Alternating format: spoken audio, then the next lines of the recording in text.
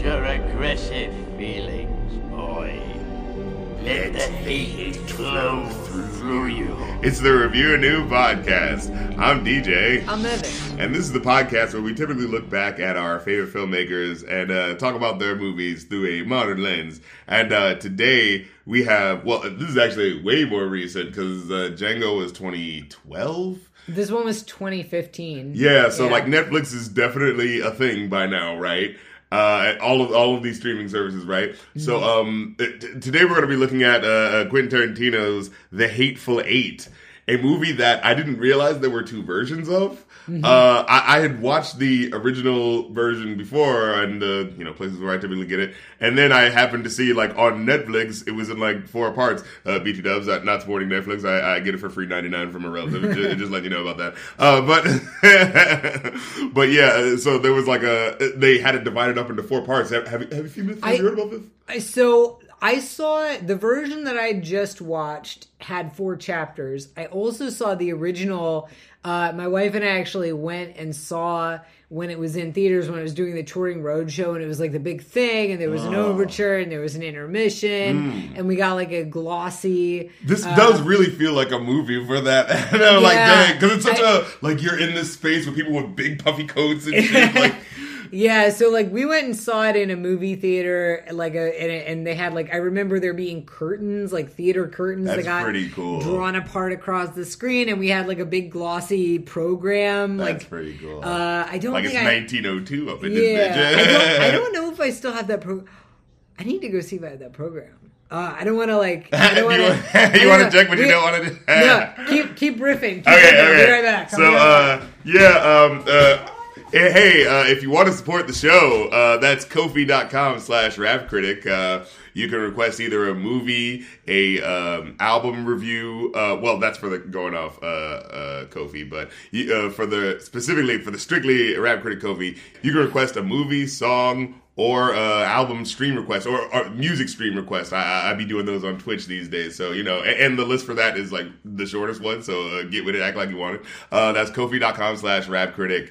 Get in there and get in your requests today, including, also, I got to say, Patreon.com/rapcritic if you want to do ongoing support. Ko-fi's the one time where you can get your request in for one time or donate how much you want. And Patreon is the one where you can do the ongoing support, where you get to see episodes early, you get to see exclusive episodes, plus join the Rap Critic Discord and all that fun, sexy stuff. And I am looking over at this picture book that he showed me, and you are like showing it, and I'm having this moment where I'm like, oh, look here, folks. I'm like, oh, right, this is an audio format. But this does look fucking incredible. I'm loving this as I'm looking at it. Oh my God.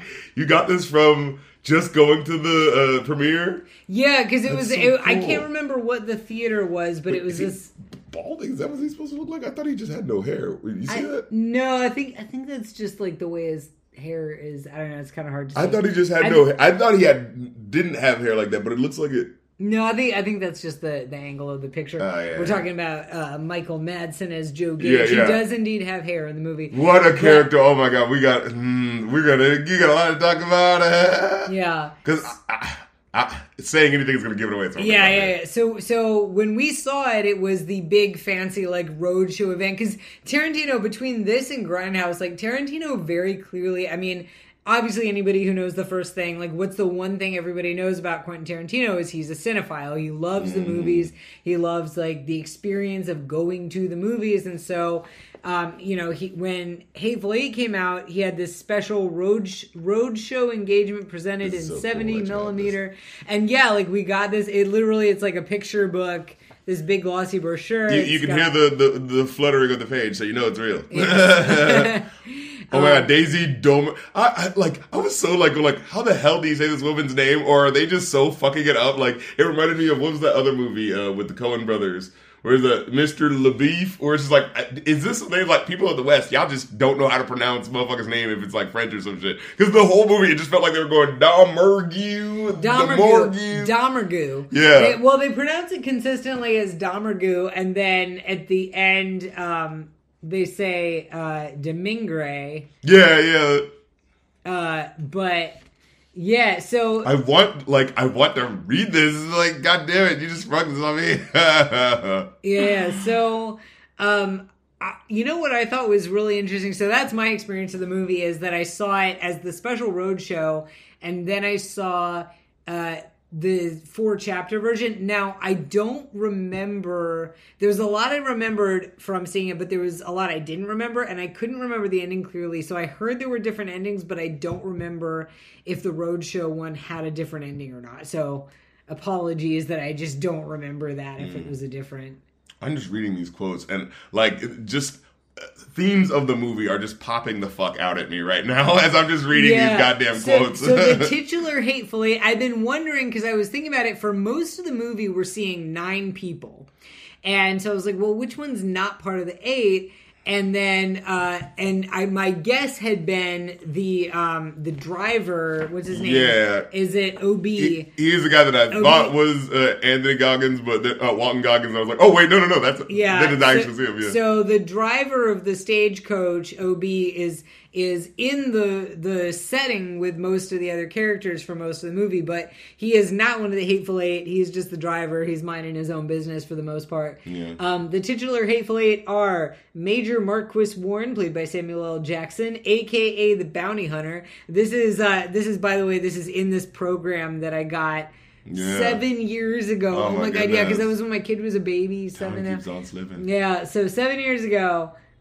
Major Marquis Warren, which I was like walking today and I was thinking Marquis Warren, and then I was like, that kind of like sounds almost a little bit like Marcus Wallace, but or wait, no, because it's not Samuel. What are you thinking about?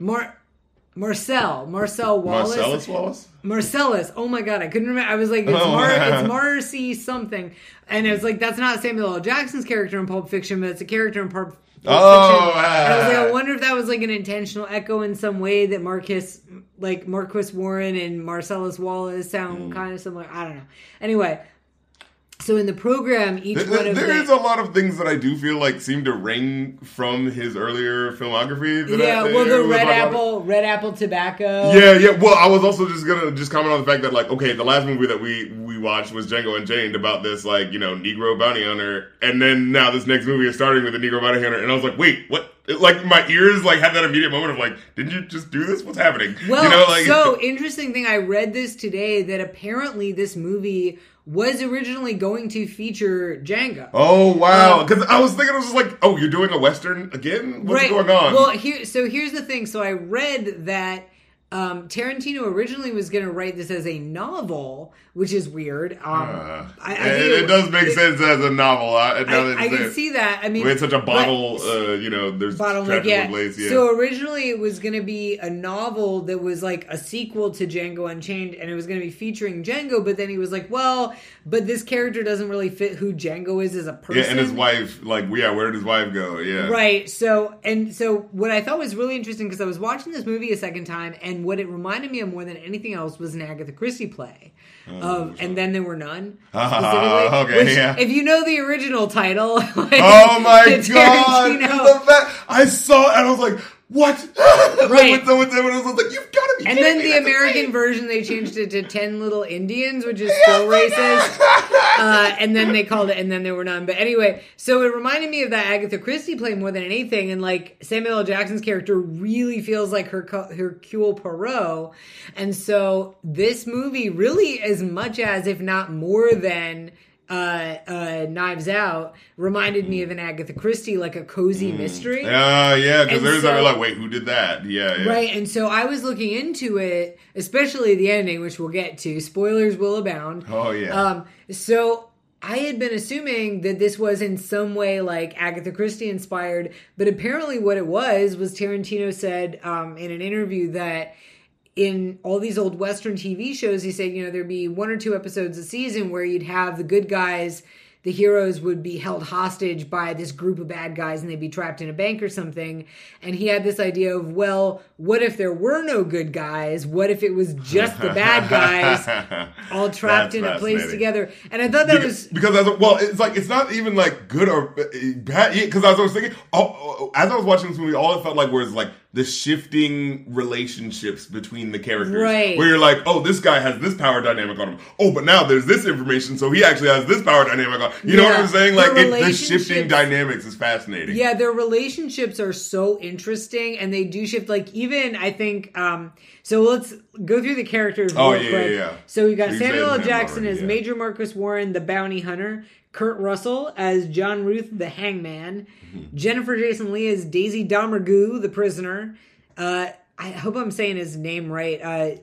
Demian Bichir as Bob, the Mexican. Michael Madsen as Joe Gage, the cowpuncher. Walton Goggins as Chris Mannix, the sheriff. Tim Roth as Oswaldo Mowbray, the little man. And Bruce Dern as Confederate General Sandy Smithers, a.k.a. the Confederate. So those are our Hateful Eight, and then there's also... and there's a lot of hate. And then there's also Obi, the driver, who doesn't hate anybody except when they make him go out in a blizzard. So at the very beginning of the movie, the first character that we see is Samuel L. Jackson, and there's a blizzard coming up. His horse has just gone lame.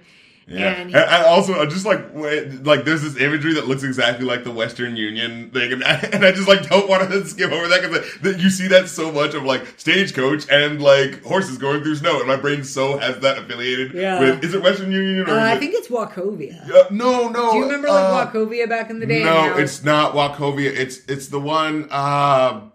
The one that's really corrupt, isn't it? It's a bank. But there's a name. Wasn't it like it was a double name, and then it became one name? Wells Fargo. Wells Fargo. Yeah. It was Wachovia, and then Wachovia got eaten up by Wells Fargo. Right, that's what it is. Yeah.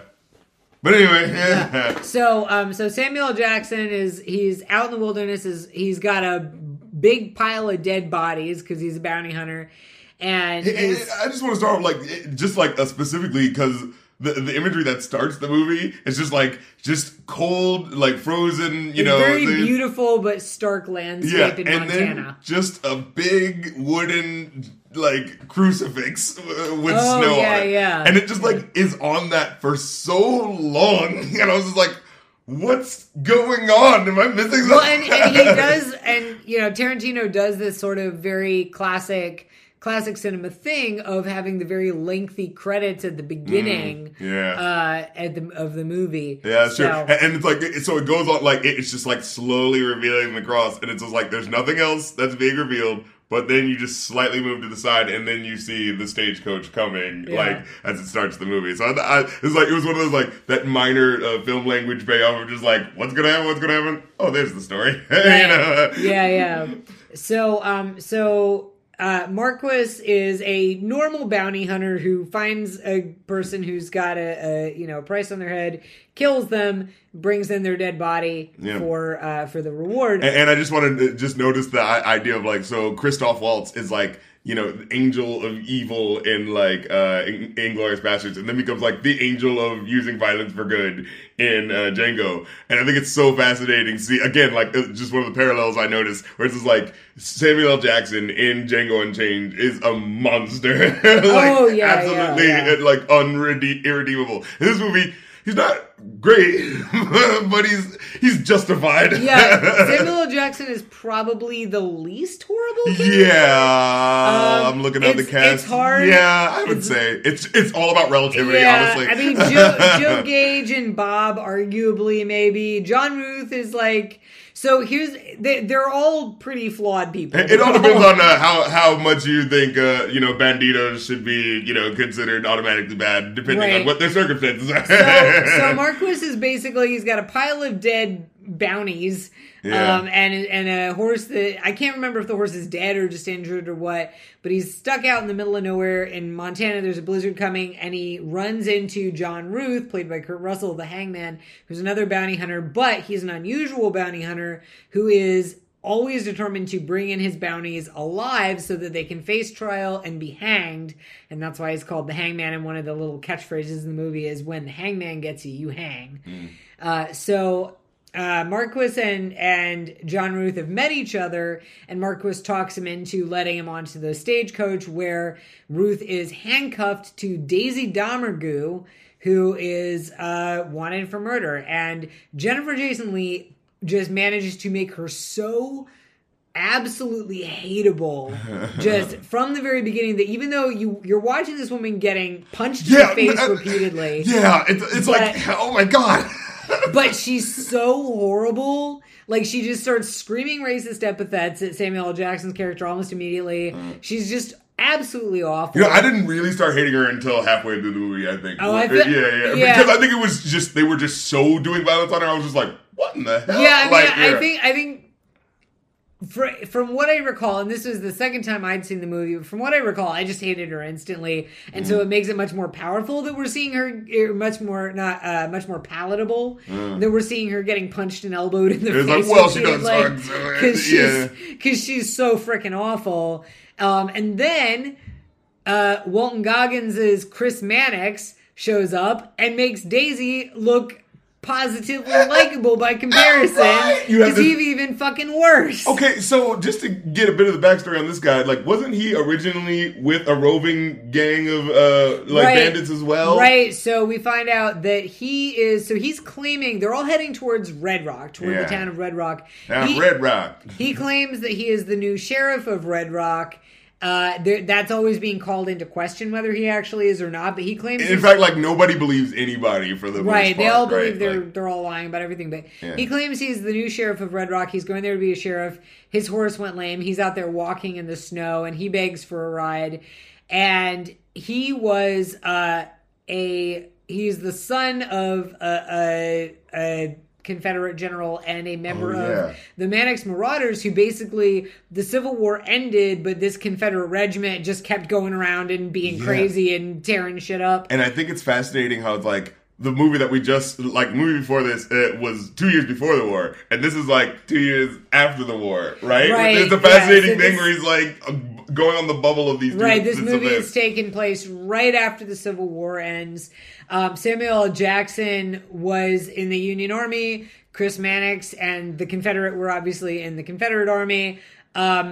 It's not clear that anybody else directly fought. I think other than the Confederate, right. But it is fascinating. Like, as I was watching this movie, just having that moment of like, it had me thinking like, wait, is this next movie going to be actually about the Civil War? Because it's like there's this weird thing where he's like on the bubble of it. Because it's like this movie. Like, it's not, I wouldn't even call it a Western. It is more of honestly, I'd say it's closer to a war movie because it's about war much. It's very much, well, it's about the aftermath of war. Yeah. Which, oddly enough, I kept thinking Agatha Christie, because Agatha Christie, from what I recall, a lot of her stuff has the echoes of the war in it. I think in her case it was World War II generally that you have. It might have been World War I. Now I'm not an Agatha Christie expert, but I would call, oddly enough, for all the violence in this movie, I would call its genre a cozy mystery. Yeah, because like literally, honestly, because the whole time you're trying to be like, who the fuck is doing? Who's behind? Yeah. Like, this is gonna sound perverse,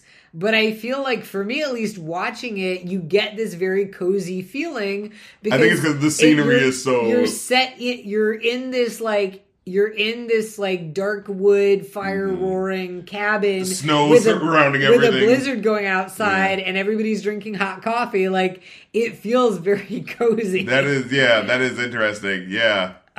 So basically you end up with these 4 people in the stagecoach. You've got the 2 bounty hunters, the prisoner who's handcuffed to one of the bounty hunters, and then the sheriff.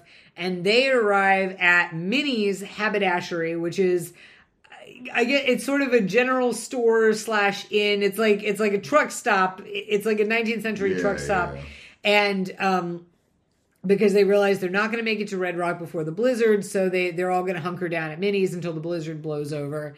And they get to... Oh my God, and I just want to say, like, as they're driving there, like, so, you know, they're having the conversations with, like, Samuel Jackson and talking to, Kurt Russell's character.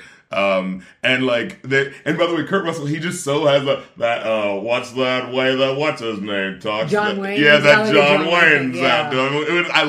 I love his affectation. I do not love John Wayne, but I love him, like, the way he casually puts it on in there. But what was I bringing up? Oh yeah, and it's like we need the to sound mention the effects. Lincoln letter too. Yeah, because it's like, well, yeah, we can get to that in a second. Because I was just talking about like the sound effects and how like when you're in the wagon, and first of all, just getting you used to the idea of like being in a closed, confined space, right? We're in this wagon, and you're seeing it jump up and down as it's moving, like really putting you in that place, right? And so as you're hearing that, you're hearing all the jumbling and commotion happening, and in the background, you're hearing the OB, the dude, like the horses going, get up, get on there. Yeah, and it's so like giving you this idea of like, violence against, these horses that's happening, right? To get them to go. And it's like, you're just hearing the whipping, hitting, and then hearing the chains. I have never hated the sound of chains so much than after watching this movie. Where it was like, when I heard a chain again, it would be like, oh my God, this fucking noise. Yeah. Like, but yeah, getting to they pick up Samuel L. Jackson. And they had the discussion about the letter that he got from Lincoln because, well, I'm a protected man because look, he pulls out a letter that he says he got from Abraham Lincoln, that they were pen pals during the war, and John Ruth is just very clearly touched by this letter. He's reading it. He puts on his reading glasses and he's reading it over and just like going to tears over it.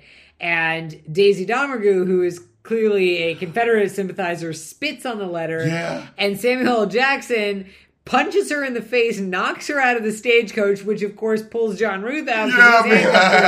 And so they all end up rolling around in the snow. Yeah, that was a funny moment. Just like, it didn't happen so abruptly where like she spits and then you see like Samuel react like, what? Yeah. And then poof. Yeah. So visceral. But yeah, so so they meet up with Walter Goggins, Chris Mannix, where they're trying to be like, wait, who are you? Do you know this guy? What do you guys just happen to be out here? It's like, no, I don't know that guy. What are you talking about? And they all know each other by reputation. Yeah, it's fascinating. Because, like Chris Mannix and Marquis and Major Marquis have never met each other, but Major Marquis had a bounty from burning down a Confederate camp while he was a POW. Yeah, and so it's like one of those, I like how it's not like a convenient thing where like, I actually did know you here. I actually did know you here. It's just like they're all kind of famous. Yeah, and it's like the one time where it is something where they're kind of like, close to each other is the Confederate and the bounty hunter when like, they were actually on a battlefield at one point. Mm-hmm. So it's like, that's the closest to relationship you kind of know of at first. The ties between them all and among them all tend to be from the war. Yeah.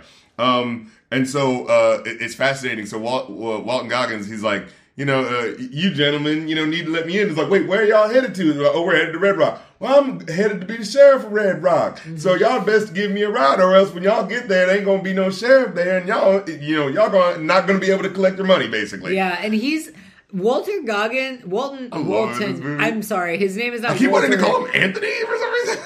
His name is Walton Goggins. He's also in The Righteous Gemstones. He's very often plays very obnoxious characters, and he has this like he moves like a fucking snake. Yeah, he moves like a snake. Oh he just God, has this like very guy. kind of like always moving his head around and his shoulders around in like a figure eight. And when he was in there for a moment in Django Unchained, I remember having that feeling of I felt like he was in it more just because his personality is such a like, wait, who the fuck is this guy? Yeah, and he's just so irritating. Yes. Like besides him obviously being like this horrific racist Confederate asshole, his whole affect is so irritating. But here's the thing. Like, it's even more like of the type of like slippery fucking asshole personality is, right? So, it kind of starts off saying like, it's like, well, he says like, put on these handcuffs so, I can trust you. And he's like, nope, I'm not doing that. I'm not rolling into Red Rock, looking like a prisoner. And he goes like, well, then you'll freeze. And it's like, well, then you won't get paid, and you'll get hanged for leaving the sheriff to die. There's a lot of these sort of psychological games of chicken. Yeah, it's these power games of like, well, you have to do this. And so it's like, that's what I mean. It's like, nobody likes each other. It's just these interconnected relationships that people are like dealing with because they have their own ends. Yeah. And it feels like a thing of like, this is America. What is very interesting to me, I think one of the most interesting relationships is the relationship between John Ruth and Daisy Domergue, because she's his prisoner. He's literally taking her into Red Rock to get her hanged so that he can get money from that. Yeah, I mean, she's going to a trial, but it seems like it's not. She's gonna be hanged. he's going to collect the money. She is handcuffed to him most of the time. She's obviously like, they're very much enemies. And yet, because they're handcuffed together, there are these little moments of cooperation between them where, like, when they get in and they're having to, like, nail the door shut together, or they're eating together or whatever, they're pouring each other a drink and they're kind of doing these little cooperation of like, oh, can you get that for me? Yeah, I got that. And it's so interesting that it's like, even though they're enemies and like literally... Or like they literally have to work together. With life or death stakes, they still have these sort of little almost friendly moments between them because what's the point of not doing that? Right, that would just, it's like that would just be, like, then we can't eat if we're just going to, like, go back and forth with not being able to communicate with how our spoons are moving. Right, and then, so Goggins, so Chris Mannix in the... they're all four in the stagecoach together. He starts talking shit. He tells the story about Warren burning down the Confederate camp and all this. Ruth has Warren, who it gets very messy. Warren punches Daisy and then accidentally punches John Ruth out of the stagecoach. John Ruth is like, well, fuck you, puts handcuffs on him. And then when Mannix gets on, John Ruth goes, well, I trust him less. And so has Warren put a gun on Mannix, and Mannix starts talking shit. And then, when he gets threatened with the gun, is like, oh, I didn't mean to be talking. Oh my god! Politics, so the way, the way this fucking went out had me so fucking angry at him. Like, just it was one of those things where they're talking about how they honestly feel, right? They're like, like, why did you start the Civil War? We were your brothers fighting for our dignity. The fucking excuse. And then, Santa's like, well, how many black people, did you kill to, for your so-called dignity? And it's like, as many as I needed, to keep the blacks scared, because that's what keeps whites safe, because when black people are scared, the white people are safe. And then, it kind of gets to that heated moment. It's like, oh, is that how you feel? Is that, like, our, dispensableness and da-da-da-da? And then it's that specific moment, it's like, no, y'all got me talking politics. See, I was just trying to be civil. We don't have to get into that. It's so disingenuous. And it's like, this is where power is. This is what actually matters. And you're trying to slip out of it. As a politician yourself, you're trying to slip out of it. Oh, no, it's just politics. It's just the things this is just the moving things that we have to do. What are you talking about? And it's like, no. There's a reason. You feel some type of way. This isn't just politics. This is like how you want to enact your white supremacy, you know what I'm saying? Like, because it's so easy to sort of like, I we hear a lot of like, I know growing up in Georgia, like I heard a lot of stories about, oh, here was this like Union general and Confederate general that were in the old folks' home together after the war, and isn't that cute? But then not thinking about like the actual differences, like the actual ideological differences that led them to do what they wanted to do. Yeah, right. The actual really important, because it wasn't just an accident of geography. Like the brother versus brother thing was that you would sometimes have in a family, some brothers go off to fight for the Confederacy and some brothers fight for the Union because of the ideals being different. Yeah. But it's but honestly, it's like, but let's just call it what it is. Whenever you look at the ideals of like the traitors, let's just call them what they were. Like, it's just like, the state's rights, my individual rights to own other people. Right. Like, that's always what it goes down to. Right. And so this guy just going like, oh, this is just politics. Let's not talk about that. And it's like, well, you're telling this guy that he should be owned. So, yeah, exactly. Like, owned or killed. Right. You're telling this guy that he should either be killed, enslaved, or terrorized. Yeah. So, but it's just politics. You right. know, like, and then it is kind of like almost a cartoony moment where he like slinks. He slinks over to the side of the carriage and like puts his hat over his face. Let this wagon rock me to sleep. He looks like a snake going down in a hole. So they get to Minnie's, and they're talking about Minnie's is not just a name. Minnie is a person. Yeah. Minnie is a woman. They're talking about Minnie and say, Minnie, she's doing such and such. So Minnie's a specific person. They get to Minnie's, and we just see this guy come out. Senor Bob. And he, and they're talking about just getting, the blizzard's starting to rage at this point. They're talking about getting the horses put away.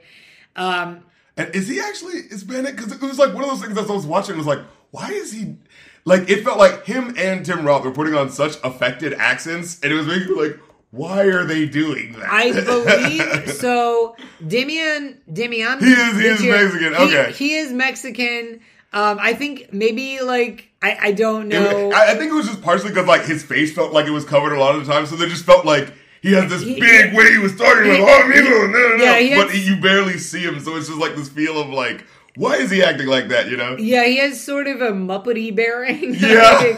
like he reminds me a little of Sweetums. And I'm not, and I'm not gonna lie to you, I did not like Tim Roth's, like, accent, the way it was so affected until you find out. Where I was like, right. oh! So we'll get to that. I thought it was so funny. Tim Roth's, like, very fruity, posh accent. Yeah, because I was like, wait, I know you are British, but why do you sound like this? You are putting on a thing. He's putting on the super Good afternoon, gentlemen. I'm Oswaldo Mowbray. And then, like, I think the funniest thing, like, I feel like your name is actually Mowbray, but because you're British, you say Mowbray. Like, it was one of the, like, that's what I was thinking when I first heard his name, you know? It was so funny to me that I think just the funniest moment when somebody says to, like, they're like, Oswaldo Mowbray, and he goes, yes. Which is this little, like, eyebrow, and it's so freaking funny. Yeah, he's such a weirdly affected personality, but unlike, what was that movie that we watched in the 90s, The Four Rooms, where his over, like, the topness, it was just, like, annoying me. With here, it's just like, oh my God. I feel like Tim Roth is fantastically talented, and he was just badly directed in Four Rooms. Yeah, clearly. And part of that was having 4 different directors. Yeah, but it is fascinating, like, when I remember watching Reservoir Dogs and feeling like, that is Tim Roth. You know when you, like, watch it, you're like, oh, that's what that guy actually talks like. And then having that moment, like, what? Yeah, no, when Tim Roth is well directed, he is unstoppable. He's really good. Yeah. So, basically, Bob comes out, meets them, says, get the horses. Obie and Bob and Marquis go... And is there one more who go? It's Obie, Bob, and Marquis that go to put the horses away. Yeah, and don't they also set up a little, like, they're basically trying to set up a thing between the places so that they can walk through and they get go their to horses. set up a line, right? Yeah, and it was one of those moments like, as they're doing it, you hear like this falling music, and it's like as they're on the snow and like trying to like they're push, literally like falling over onto their knees because the blizzard is getting so bad at this and point. trying to like hook everything up, and it just really gives you that moment like, oh my God, like it sucked living in this time. So they're trying to get in, they can't get the door open, and every time they have to open the door, they have to like somebody's shouting, you have to kick it in, so they kick it in, they get in, the blizzard's raging, and they're trying to shut the door, and it won't stay shut, and everybody who's inside is shouting, you have to nail it shut, there's nails and boards by the door, nail it shut. I do not know why, but I remember having this thought when I first saw the movie, and I had this thought again the second time I saw the movie, that when that happens, when they come in and it's chaotic and they can't get the door shut and everybody's shouting at them, you have to nail it shut, for some reason that moment felt very familiar to me. I felt like this is something, and I can't think what exactly in my life this reminded me of, but I was like, it felt like a very real moment, and it felt like a moment I've experienced, and I could not tell you why. It's interesting because like it is fascinating to say it, because like it is the one moment in the film where everyone is working together to tell people what to do. It's like, this is what you gotta do. Like, you gotta do this. I think it's just anytime, like, if you've been in a situation where there's some piece of machinery or something that's just hinky and just doesn't work right. Yeah, and everyone at the same time is noticing. Oh, you gotta do this. You gotta do this. It's tricky. You gotta do it this way. Yeah. So they all get inside except for I think Obie gets in right after, like, because this is a specific scene where he breaks in. He's like, I'm not going out there again, and he comes in and just like warms himself with that big grizzly coat, and as he like shivers, it looks so weird, like from behind, or it looks like an actual bear is like. Yeah, that happens a little later, because we see for a while I was going, okay, wait a second, where is Marquis? Did he disappear? Because I was wondering where he was for a little bit, and then somebody said he's out in the stable. He was out with Senior Bob, right? And so he and Senior Bob are in the stable, which we see them later having a tense interaction. Yeah. But so they're all sort of introducing themselves. We see the General Bruce Dern, who's been sitting in this armchair by the fire, and I don't think he ever moves from that chair. He never gets up from that chair. He just reminds me of like one of those mean little poodles, like one of those mean little overbred. He's got that like old man like thing of I'm gonna bite you with my that cranky cantankerous, like yeah. He's this very frail looking, but he's got big old teeth and he looks like he's gonna bite you. And you know what's funny? I feel like as a kid, I would have run into a person like this who's like older and been like, I need to be reverent and I need to think about it. But as like an adult who like actually thinks about like how human beings are and that we can actually be humans to one another, and seeing this person act later, he's acting like a fucking child in this movie. Yeah, well, which sometimes you see old people act like that. Yeah. You know what it reminded me of a little bit is that like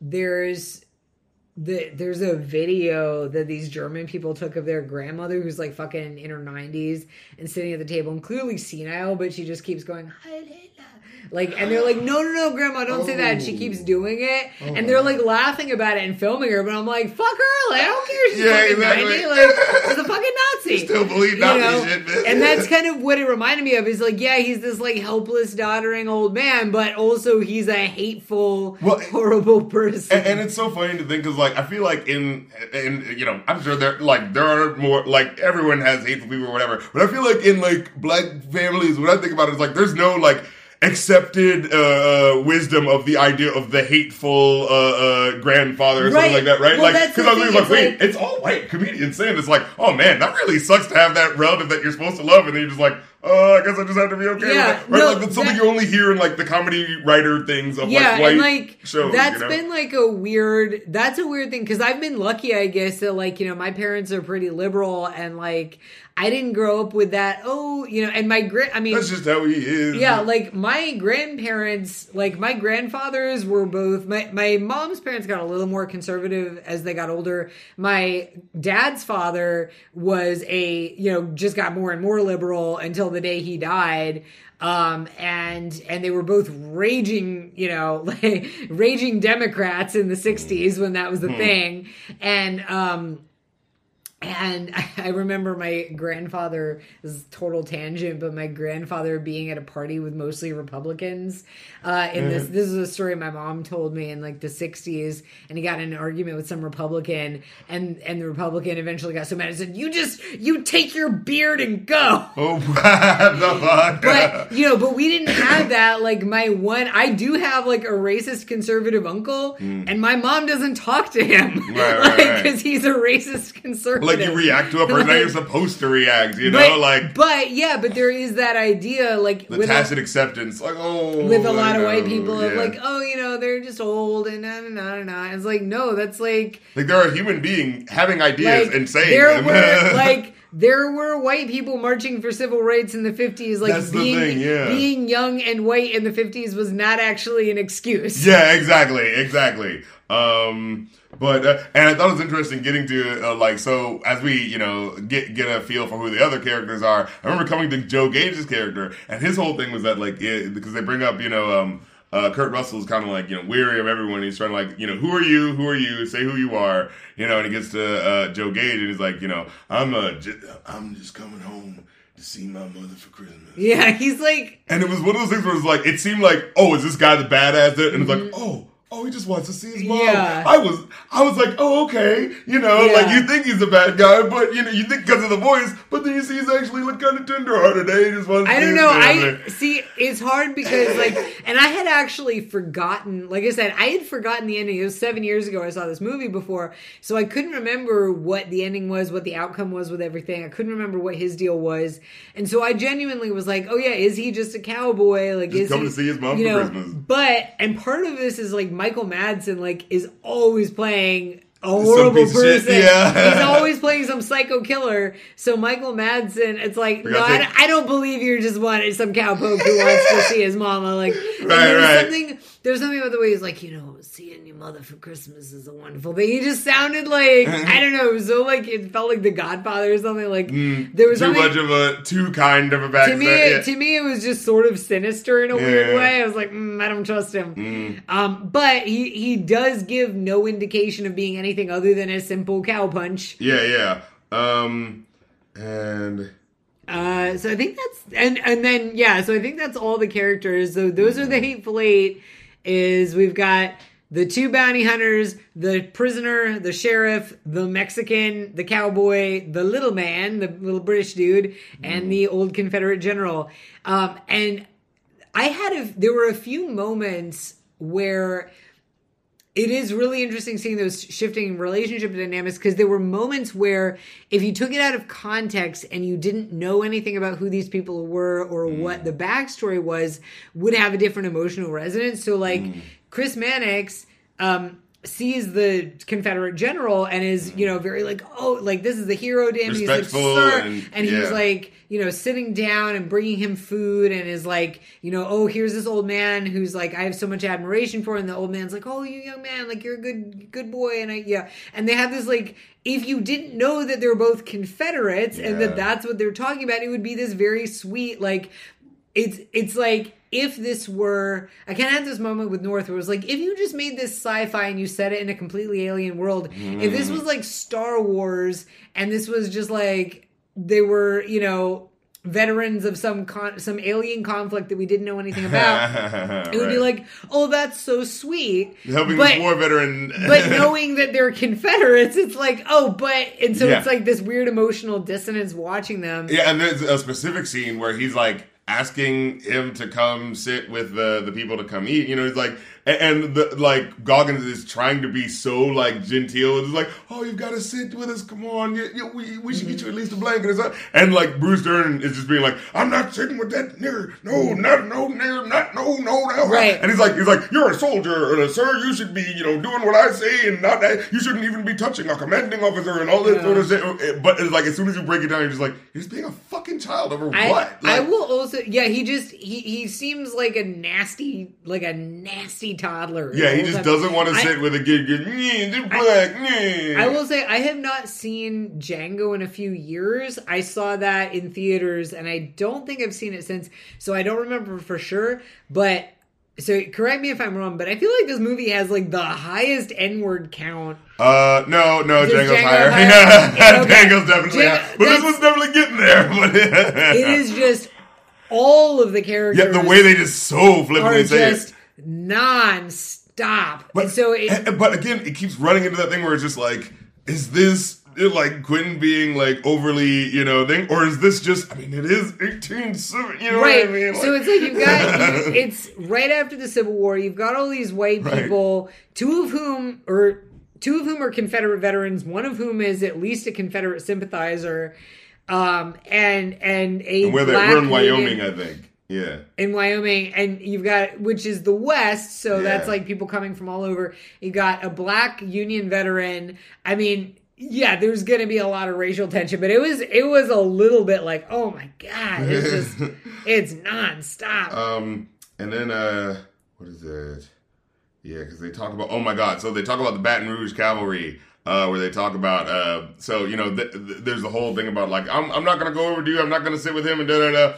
And Samuel L. Jackson eventually they divide the room into two, right? Like in a fucking sitcom. Like this is your half of the house, and this is my and half. They have a moment where it's like, okay, the hate is being like established versus like, I'm not fucking with this like racist da da da. I'm not fucking with no black Negro who don't know his blade and da da da, like that sort of thing. Mm-hmm. And but there's the Tim Roth kind of intervenes because he's the officiator of like he does have this funny line. He goes, no, gentlemen, I know that Americans don't let a little thing like unconditional surrender get in the way of a war. God damn, and that hit so hard knowing about Walton Goggins' character. Yeah, the literally Mannix and his whole crew refused to admit the war was over and kept quote unquote fighting. And it is like that weird thing to think about, right? This is like, this really was the Wild West. Like, because what the fuck were they going to do if you kept fighting? What are you going to do? It's 1865. And they wanted to keep going. You got to wait send 2 months to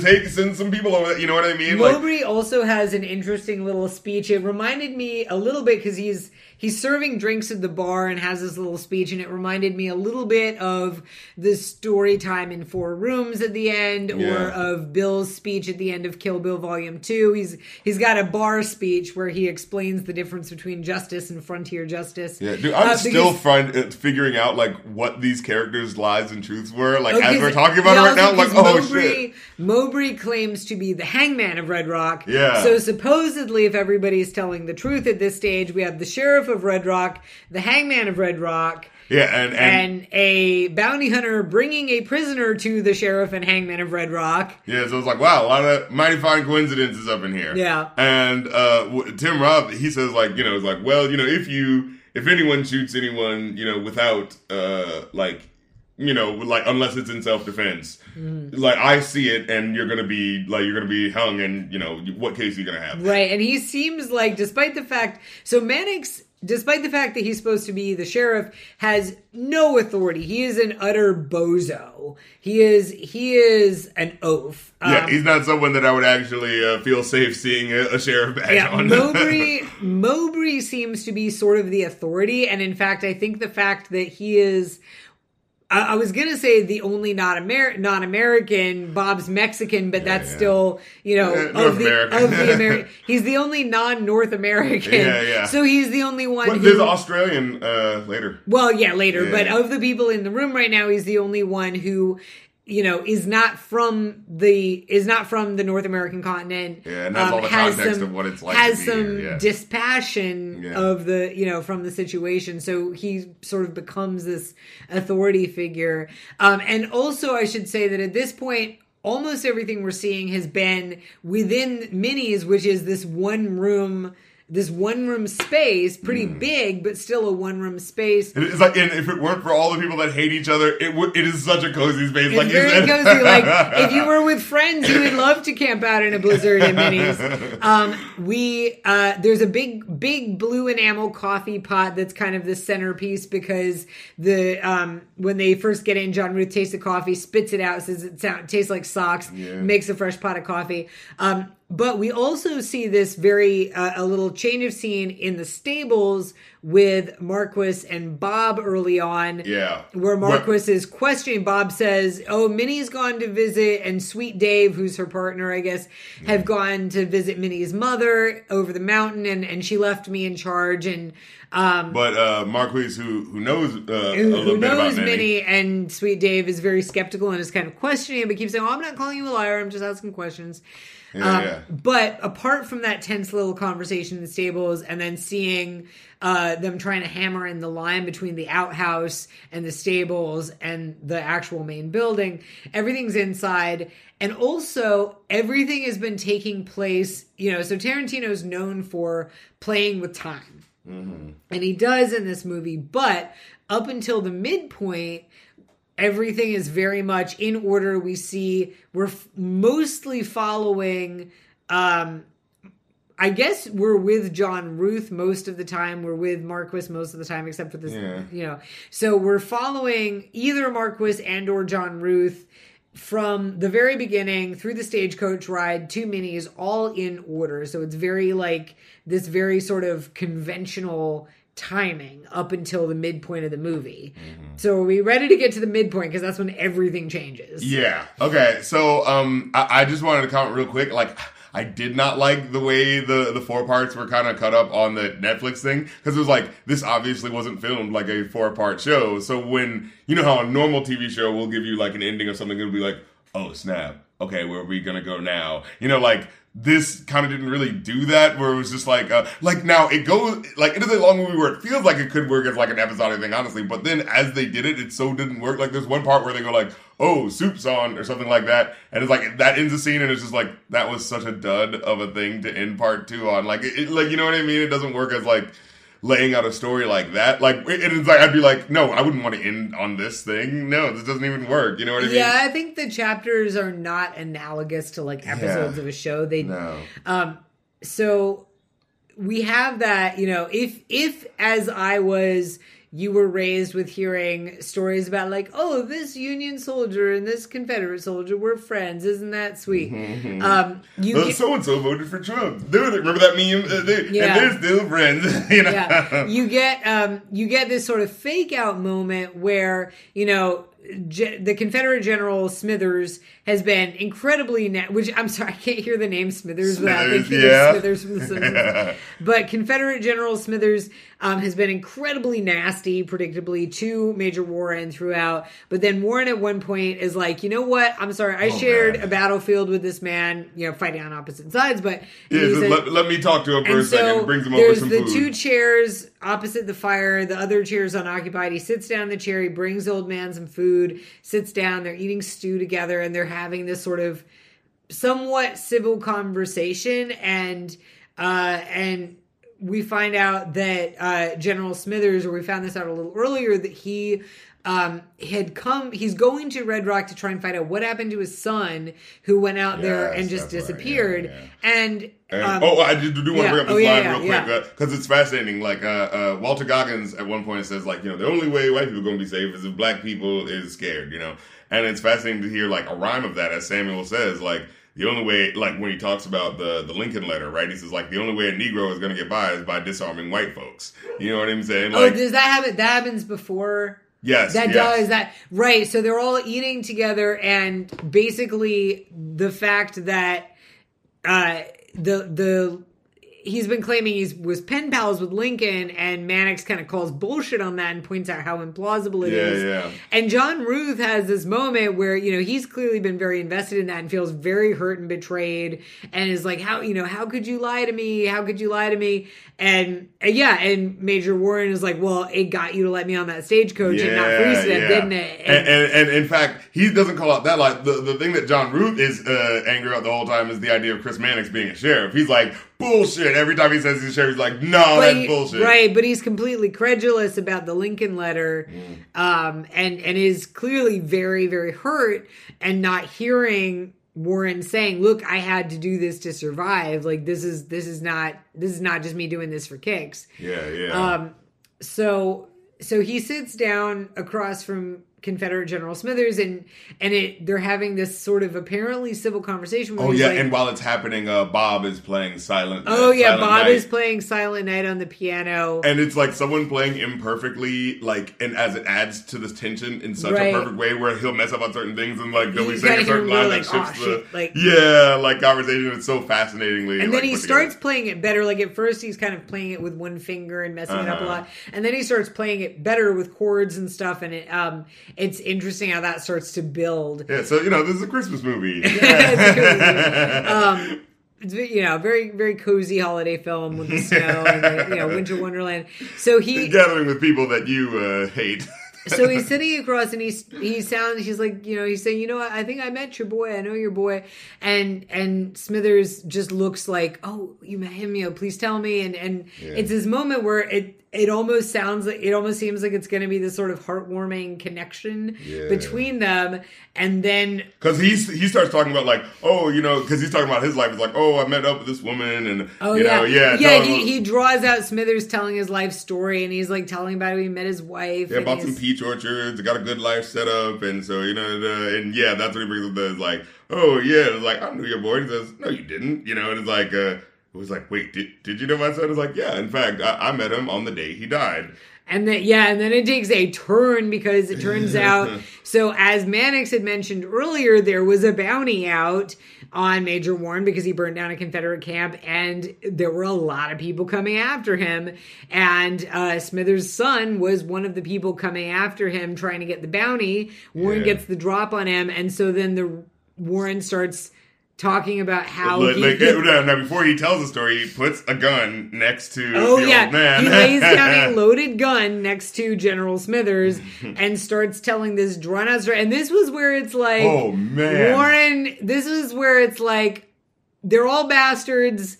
Warren is maybe like, this story is where it crosses the line for him, because it's like, don't blame me for killing the guy. Don't even necessarily blame me for torturing him. But the indulgence, like, for the purpose where it goes, content warning / spoiler alert. Boy. He basically sexually assaults Smithers' son, and this is like that moment where, and you're telling the story, it's like, this may or may not have happened. Right.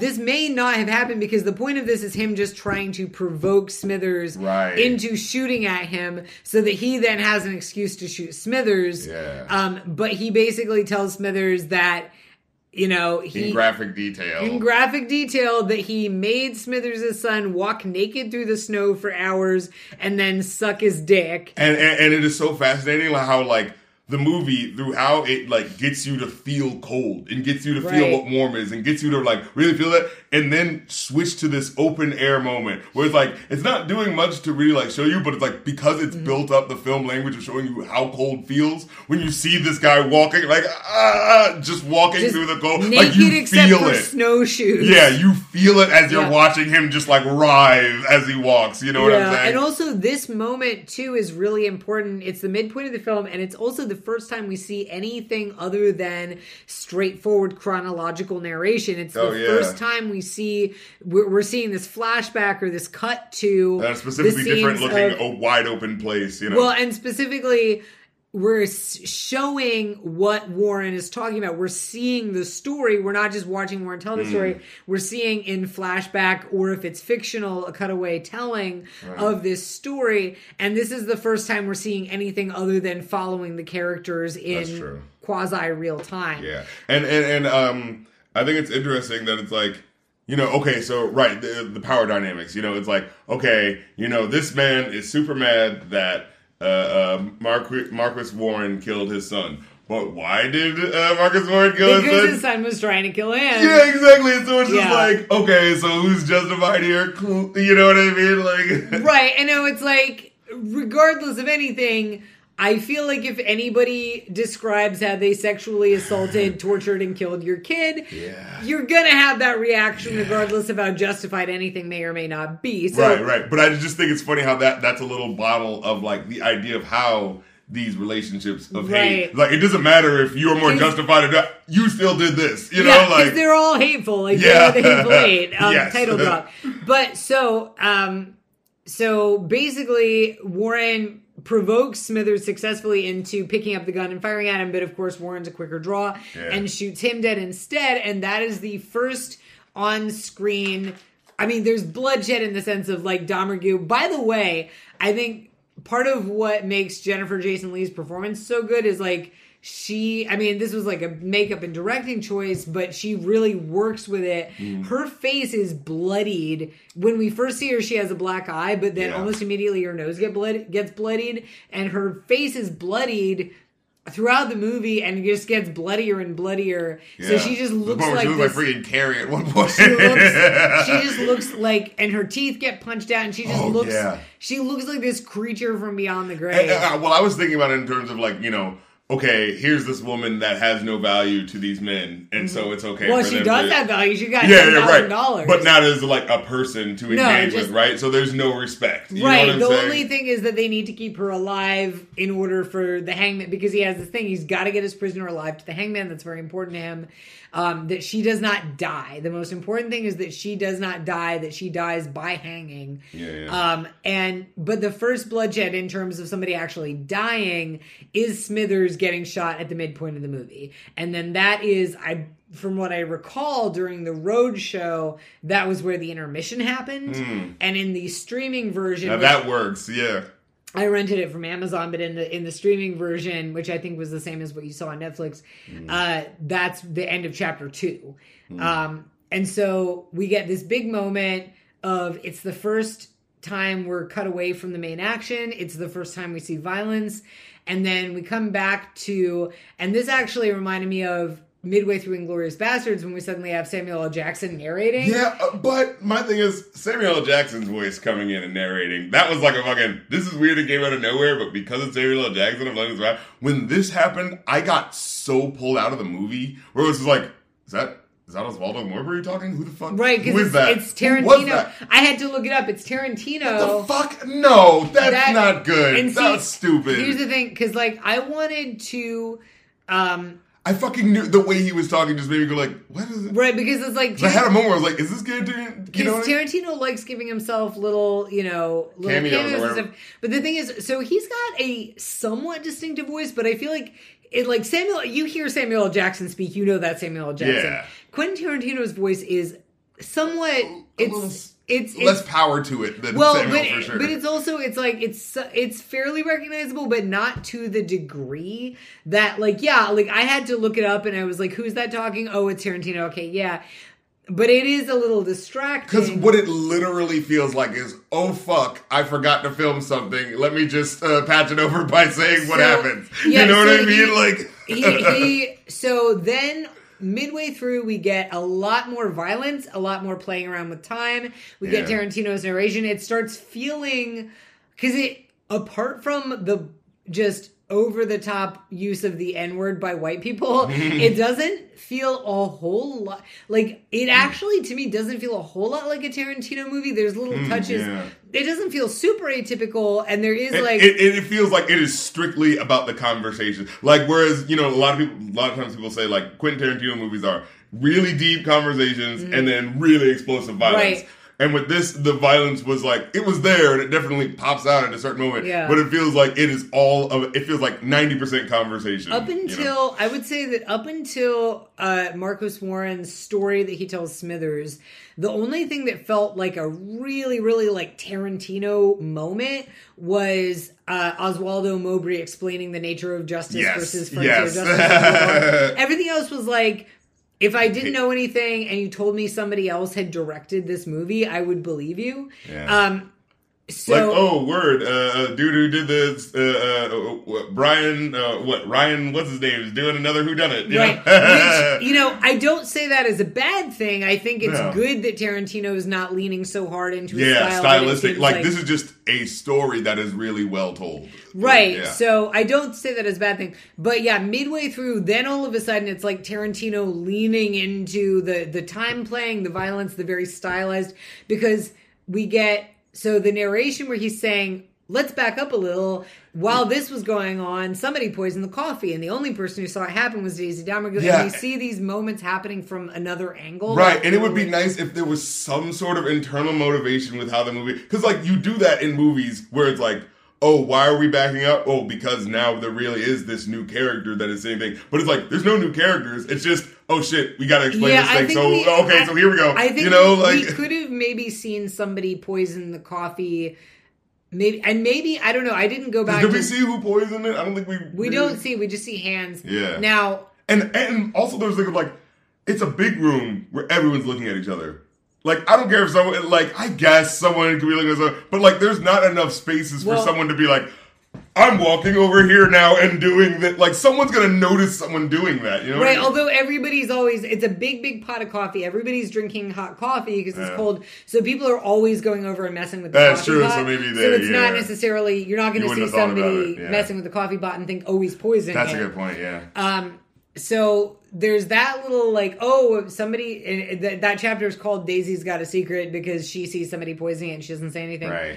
And then...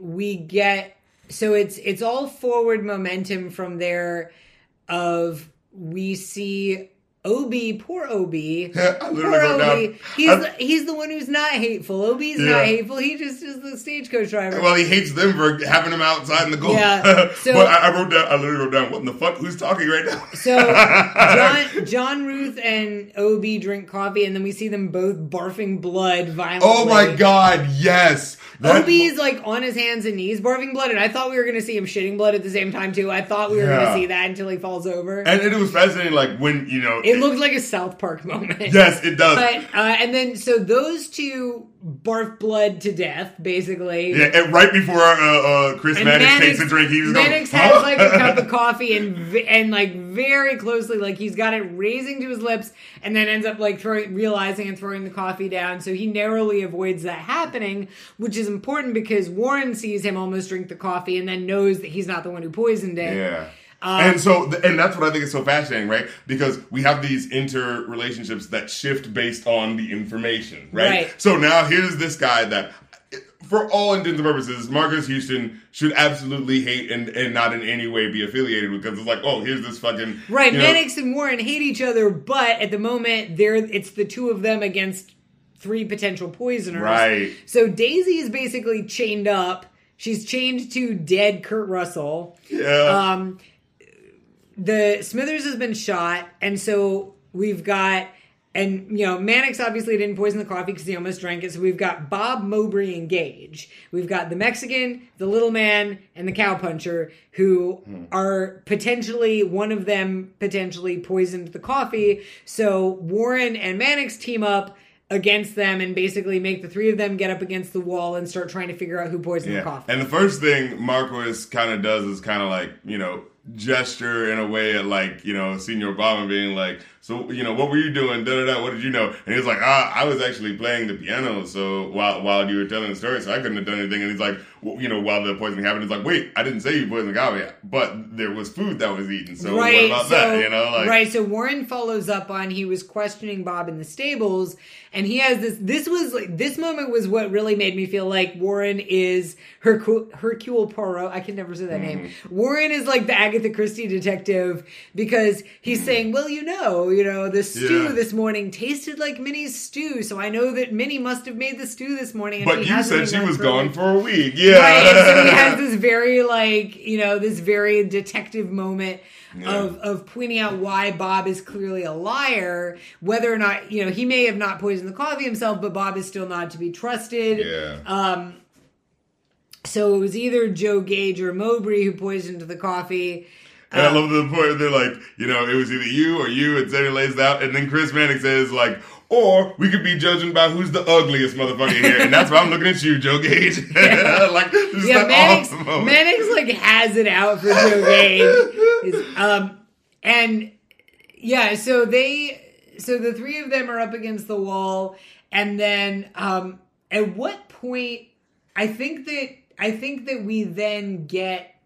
Oh, no, because what happens is then we get the big reveal that the camera pans down below the floorboards, and we see Channing Tatum looking up with a gun. It's Channing Tatum with a gun aimed up at the floor above him going, say goodbye to your nuts. What does he say? Or he says, say goodbye to your huevos. And he shoots Samuel L. Jackson in the nuts. Oh my God, it's so And that's insane. when we get the flashback to earlier that morning where we see the 6-horse stagecoach arrive with Zoe the cat. Yeah. Zoe Bell. Not only Zoe the cat, who has not come in yet. She hasn't been screaming at girl us. from Death Proof and whatnot. Right, so Zoe Bell, being a Kiwi, not trying to not be a Kiwi, she comes in and we meet Minnie. We meet Minnie and another woman who's there plucking a chicken, and Dave. And it's so fascinating seeing this scene because, again, it feels like such a reprieve from everyone hates each other, everyone's trying to figure out who's lying, and then seeing this scene is like, oh look, it's cordial. Hey, how you doing? Welcome to our store. A bunch of stagecoach passengers coming in, and it's so funny because Zoe Bell's character is 6-horse Judy. And she's kind of like a little tour guide, and she's she jumps down, and she's very spry. I feel like she cannot move without looking like she's on a balance beam. Right. Just bouncing around. So, yeah. And she's like, well, come on in and get some coffee in you. And she's, it's so funny. She's just playing herself. And what I was amused by is that the dialogue through this section between Minnie and Judy seems very almost stylized and heightened and performative. But then I realized that is not, hold on, what's her name? I need to look up the actress because the actress playing Minnie is named, what is her face? Dana Gourier, I think is how you say her last name. So Dana Gourier playing Minnie, that's not Dana Gourier and Zoe Bell acting over the top. That is Minnie and Judy doing their little act for the stagecoach passengers, which if you've ever worked in any kind of tourism or hospitality, you know how you do the little all right, folks, get on the bus and don't forget to buckle your seat belts, and we're gonna have it's this very you can tell this is a little, because they're kind of sitting there, Minnie and Judy are sitting there having a little sort of pretend spat where she's like, make the coffee. I'm not going to make that coffee. You make the coffee. Like this little spat, but it's like they're doing this cutesy little act for the Stagecoach passengers, which for anybody who's worked in hospitality will recognize what they're doing. That I thought was a funny touch. And so among the Stagecoach passengers are, I can't remember what his character's name, Jody Demingray. So that's Daisy Domergue.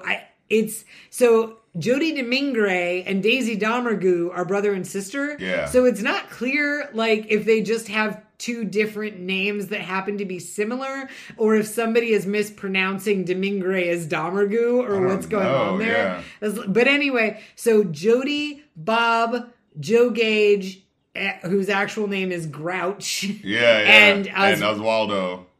And Oswaldo. They're all in cahoots. They're the Demingray gang, and they get in there. And when we hear Oswaldo, actually, Oswaldo at first is still doing the kind of like posh accent because because somebody is flirting with it's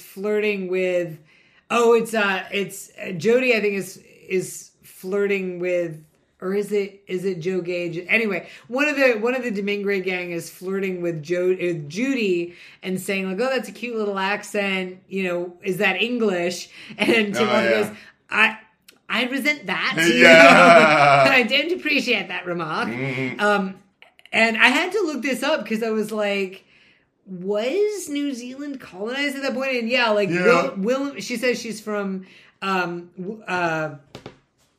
Wellington, and Wellington was, I think, colonized and formed as a city in 1840. So, so it would have been a fairly new city, but yes, having a white Kiwi from Wellington would have been a possible thing at that point. And so she's kind of flirting, and one of them gets the woman who's been plucking a chicken to go up and get jelly beans off a ladder. They're like flirting with Jody's flirting with Minnie and speaking French to her. He's got sort of a Cajun accent, which is interesting because Daisy doesn't. Daisy just has sort of a redneck accent. Oh yeah. And he's got that sort of Cajun like French accent. Yeah. And he's speaking French. Wait, they came from Baton Rouge, right? There was that was one of the battles that had happened, right? Yeah. I don't know. Well, I mean, there's sometimes siblings who grow up different, grow up separately. I mean, they clearly have different names. Well, that was so weird, but so we get this flashback where they're in there and they're being all friendly and flirty, and then just open fire and start shooting everybody. They shoot Sweet Dave, they shoot Minnie, they shoot the lady off the ladder getting the jelly beans, they shoot Judy, and they also shoot, there's a guy, Charlie, who's been putting the horses away. Right, he was outside coming in. And he almost gets away, and I couldn't remember because I thought, maybe... Is that why the door broke? I think because they shot him. Yeah, they shoot him, and I think they shoot him like in the leg, and he's kind of limping and trying to get away. He's trying to get away, and it was so that thing where I was like, "Oh my god!" I thought it was like, maybe he'll get to Red Rock and he'll get some help, but no, he goes and hides like in the shed, and they because like he wouldn't have been able to, like they would have been able to see him. He's not gonna get far, and I was like, "Oh damn!" So they massacre everybody.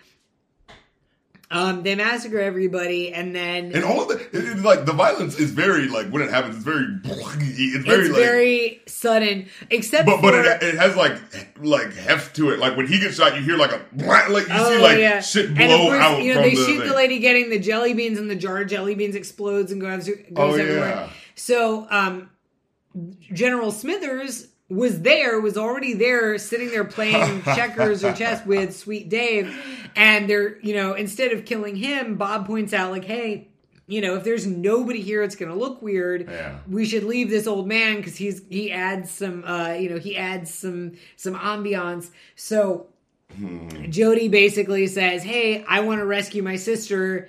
I'll kill you if you say anything, but we want to let you live. You sit here, mind your own business.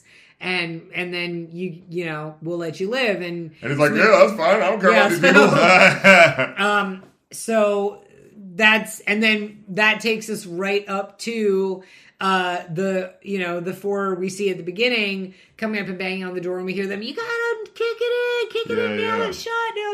So that takes us right up to the action of the beginning of the movie, and then it jumps forward in time again to, okay, now the only ones left alive are Mannix and Warren and Bob and Gage and Mowbray and Daisy, and then we see Daisy's brother.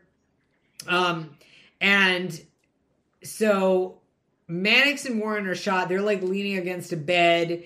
And I love the fact that, like, Oswaldo, like, okay, so him having this really affected accent and then having that moment of like, we he talks like a fucking we hear him talking in a sort of like Cockney accent. Yeah, exactly. And I was like, wow, so it is a put on. Wow. Because if you come to America, you're going to more believe me if I have a very posh accent as opposed to, if he has that accent, you're not going to believe him. Sounds dangerous. Yeah, so there's that partial play of like, the partial doctrine of like class and like, and what those things are. He's not gonna fool Henry Higgins, but he can fool some Americans. Yeah, exactly. Yeah. So now we're back to the end. Poor Warren has been shot in the nuts. He's bleeding out. I was looking up like, when did they isolate testosterone and be able to do injectable hormone replacement therapy? It was in the 1930s. So even if he didn't bleed out, he was going to be like, as well. It's very like, now there have been eunuchs throughout history who have led like long and sure, opera singers can attest to that. But generally speaking, it's not very healthy to not have any sex hormones in your body. And also, if you are a man, then not having testosterone in your body feels really terrible. Ask me how I know. So you've got poor Warren, who's basically as well bleeding out. Mannix has been shot in the leg. Seems to be slightly better off, but still he's been shot in the thigh, I think. So they're, hunkered up against the bed and looking at Daisy's chained to the dead John Ruth, and Jody, her brother, is like under the floor, but they're looking at the trap door leading to the basement and shouting at him, and finally say like, okay, you come up. And this was, to me... You don't throw up your gun, we're going to kill this bitch. Right, yeah, they basically... Because they know they're all there for Daisy, and they threaten to kill her if he doesn't come up and shoot and throw it. There was kind of a really funny moment where they said, we're going to kill her if you don't. Throw your gun up. So he throws the gun up, and then Warren says, throw your other pistol up here. He's like, I don't have a second one. And he goes, well, then you better shit one out of your ass in the next 30 seconds. And so he throws another one up. It's like, wow. And he looks over to the dude and is like, see? Yeah. So, which is like, come on, this is the Wild West. They're gunslingers. Exactly. Get out of here. So then he finally comes up, and you have, again, this moment that, out of context, if you don't know who these people are, it's very heartwarming, where he looks at his sister and he says, hey there, dummy, how you doing? And she goes, oh, I'm good now, I can see your ugly face. And it's a very, like, sweet brother-sister moment, except, they're both horrible people. Yeah, exactly. And then Warren blows his head off over Daisy's face. Yo. So now she looks full Carrie. Yeah, yo. She's, like, soaked in blood. She's got no teeth. And she's like, oh, it took too long. Like, I was trying to have a sweet moment. I was like, I'm mean business. Right. So now the only people left alive are Warren, Daisy, Mannix, and Bob, Gage, and Mowbray, who I think have all been shot at this point. They're alive, but they've all been shot. Bob was shot. He had his head blown off. Oh, Bob already has his head blown off? Yeah. Okay, so Bob's had his head completely blown off, like literally. I think Samuel shot him. He figured out he was alive, so it was like, okay, I know you're alive. Warren shoots Bob in the head, and his head just completely disintegrates. Yeah. It's juicy violence. So we've got Joe Gage and Mowbray. So the two members, it turns out they were all members of the Domingue gang.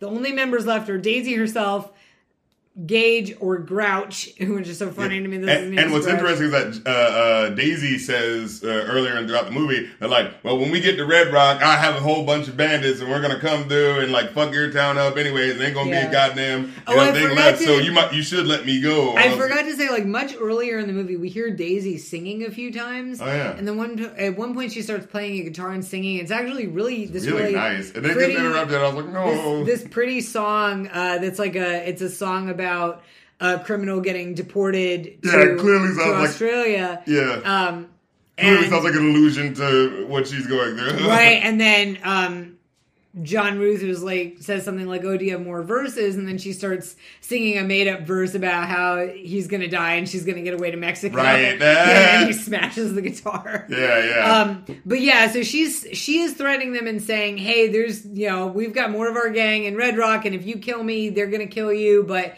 if you let me go, then I'll let you take the dead bodies, and you're going to get all this money." So. And they point out, like, Bob would have been worth a lot of money, except his head's been blown off, so he's unidentifiable.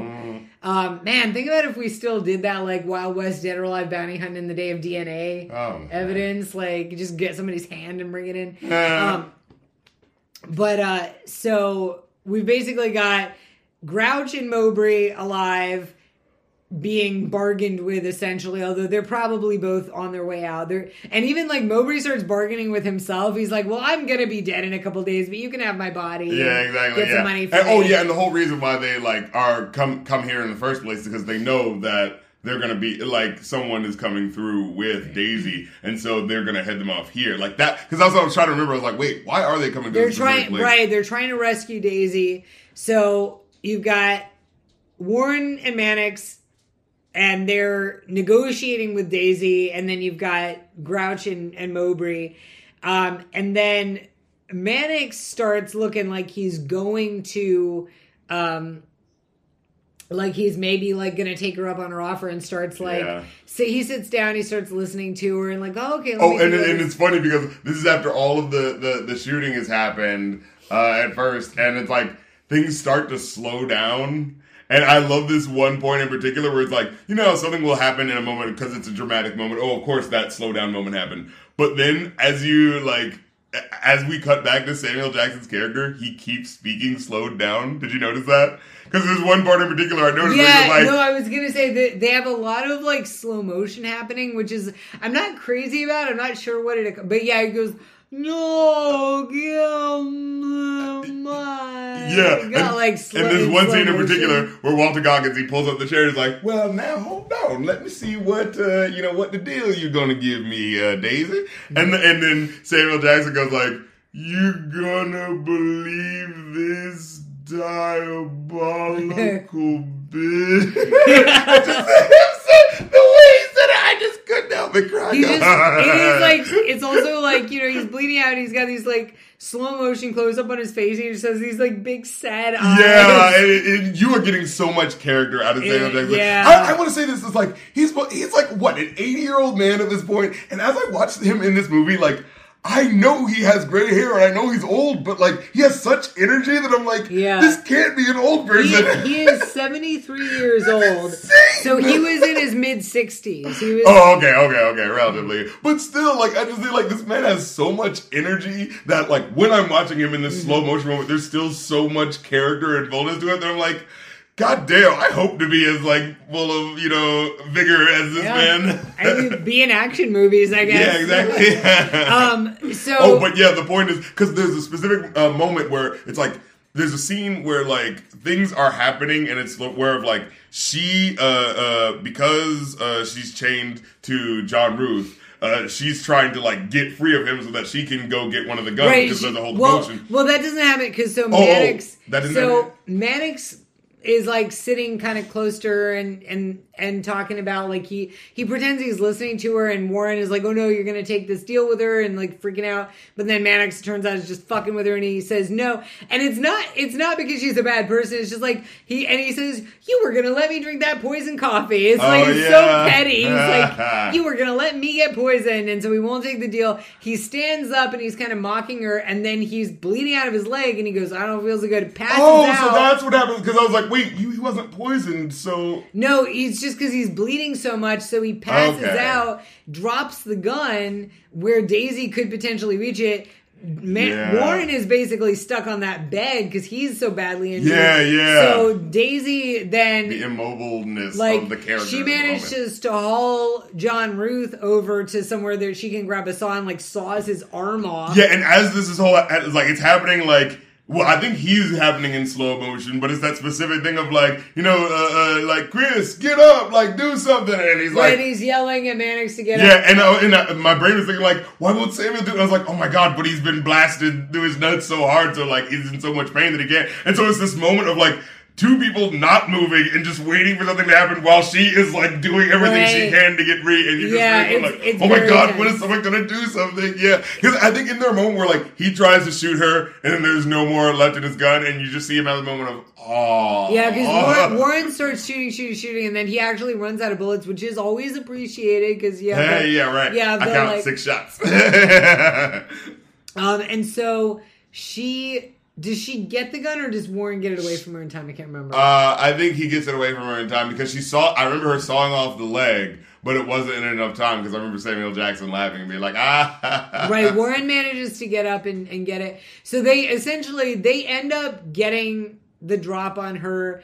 They shoot everybody. Everybody's dead except for Daisy and Warren and Mannix. And Warren and Mannix, they have this final moment at the end where they say, because I know what it is. Because Mannix gets the gun, he's about to shoot her, and Warren says, "No, we're not going to shoot her because we're going to do right by the hangman. He kept her alive. He worked so hard to keep her alive so that she would hang. She's going to hang. Goddammit." And oh man, is this a hard scene to watch? Two dudes hanging a woman. At the very end, that Mannix and Warren, who are both like bleeding out, they say, "We know we're going to die, but we're going to do the right thing."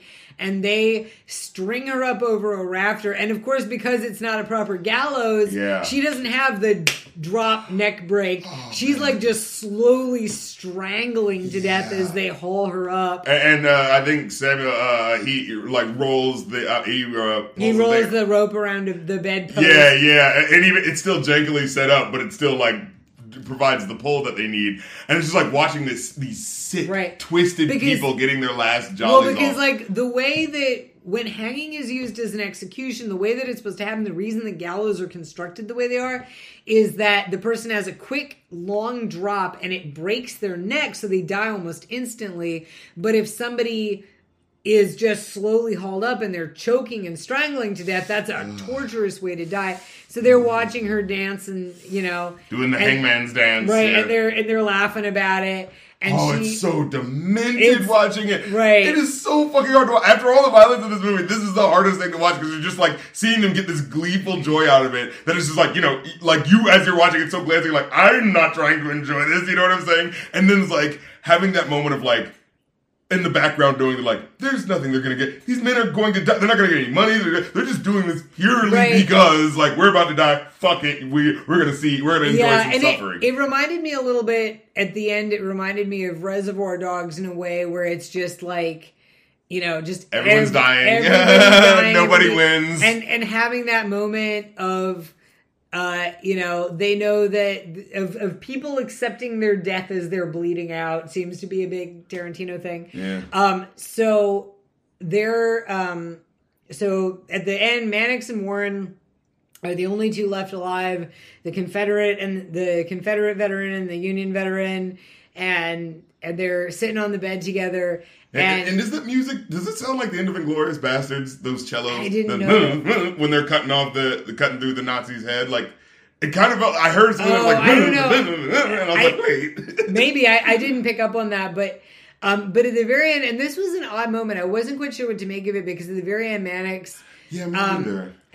So Mannix knows the Lincoln letter is fake and also is a Confederate and hates Lincoln. Yeah. So he asks at the end if he can see the Lincoln letter and reads it and sort of seems to find it touching and delightful. Yeah, like, old Mary Todd is calling me back, And, so I I mean- gotta just make it and I seem mean- like, a person actually wrote this. Abe Lincoln actually wrote this. Oh, he was being called, so he has to witness a letter. And I guess maybe he's just sort of enjoying the craftsmanship, I guess. But it was a weird moment. It wasn't. Yeah, it just felt like, what else are we gonna end on? Like, Yeah, because it's not like it was a mystery. It's not like, oh, what was in the letter? Like, you know what I mean? Like, yeah, right. It's just I wasn't quite sure what we were to make of Mannix wanting to read the letter at the end, but yeah, and then they're dead. They both bleed out. They die. Yeah. And It's just 8 motherfuckers just dead.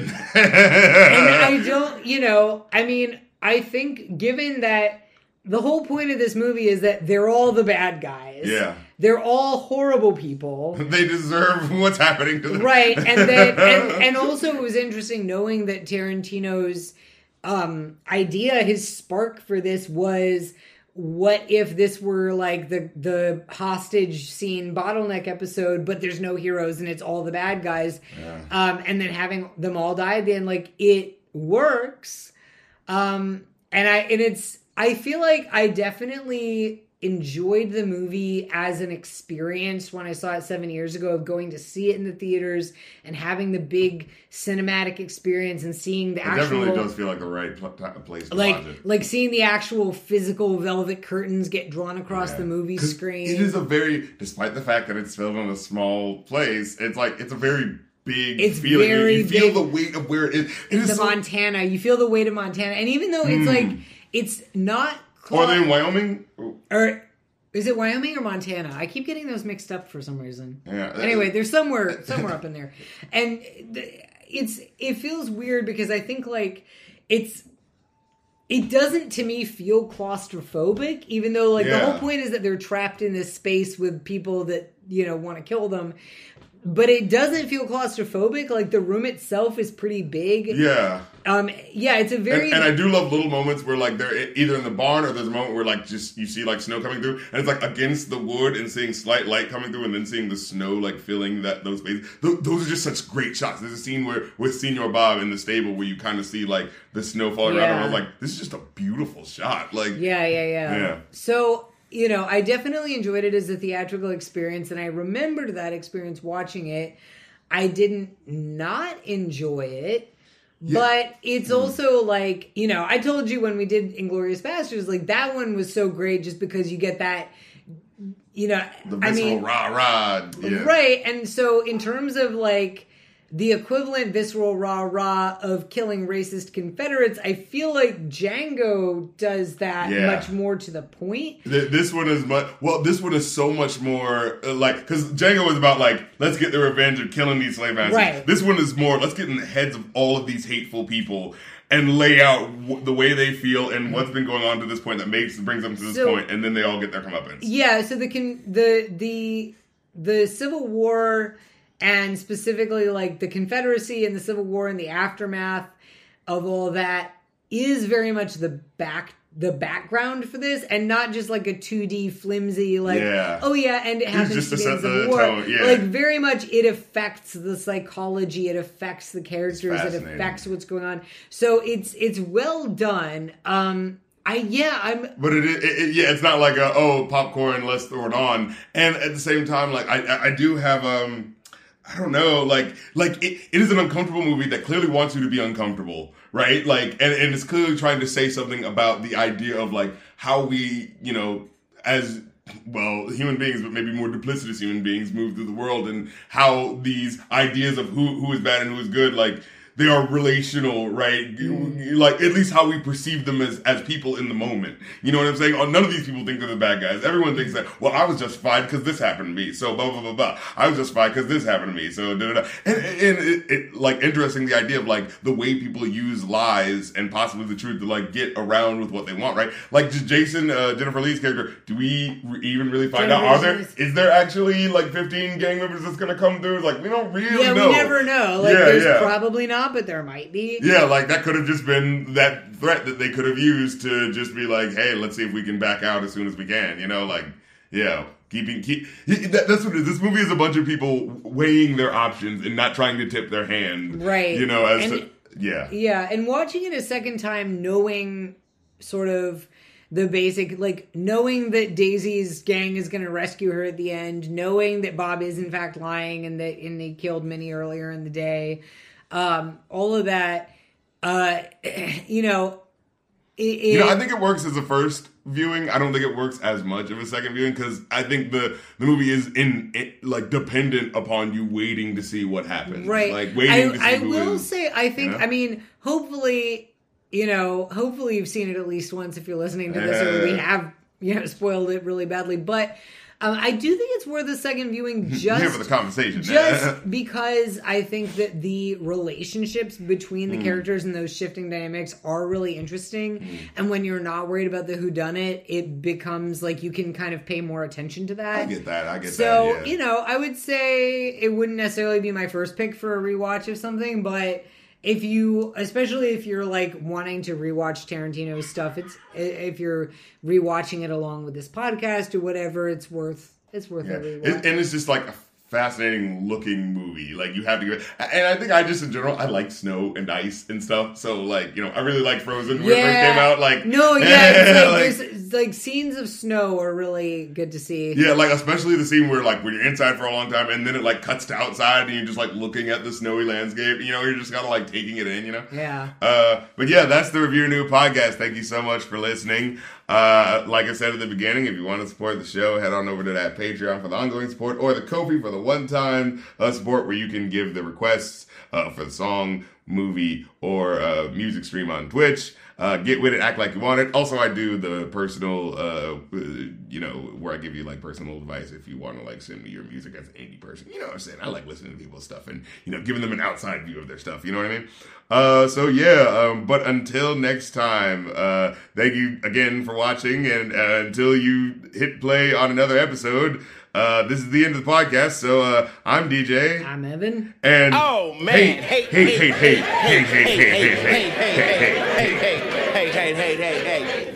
man, you corny. Next say something while I'm talking is getting shot. Please believe that.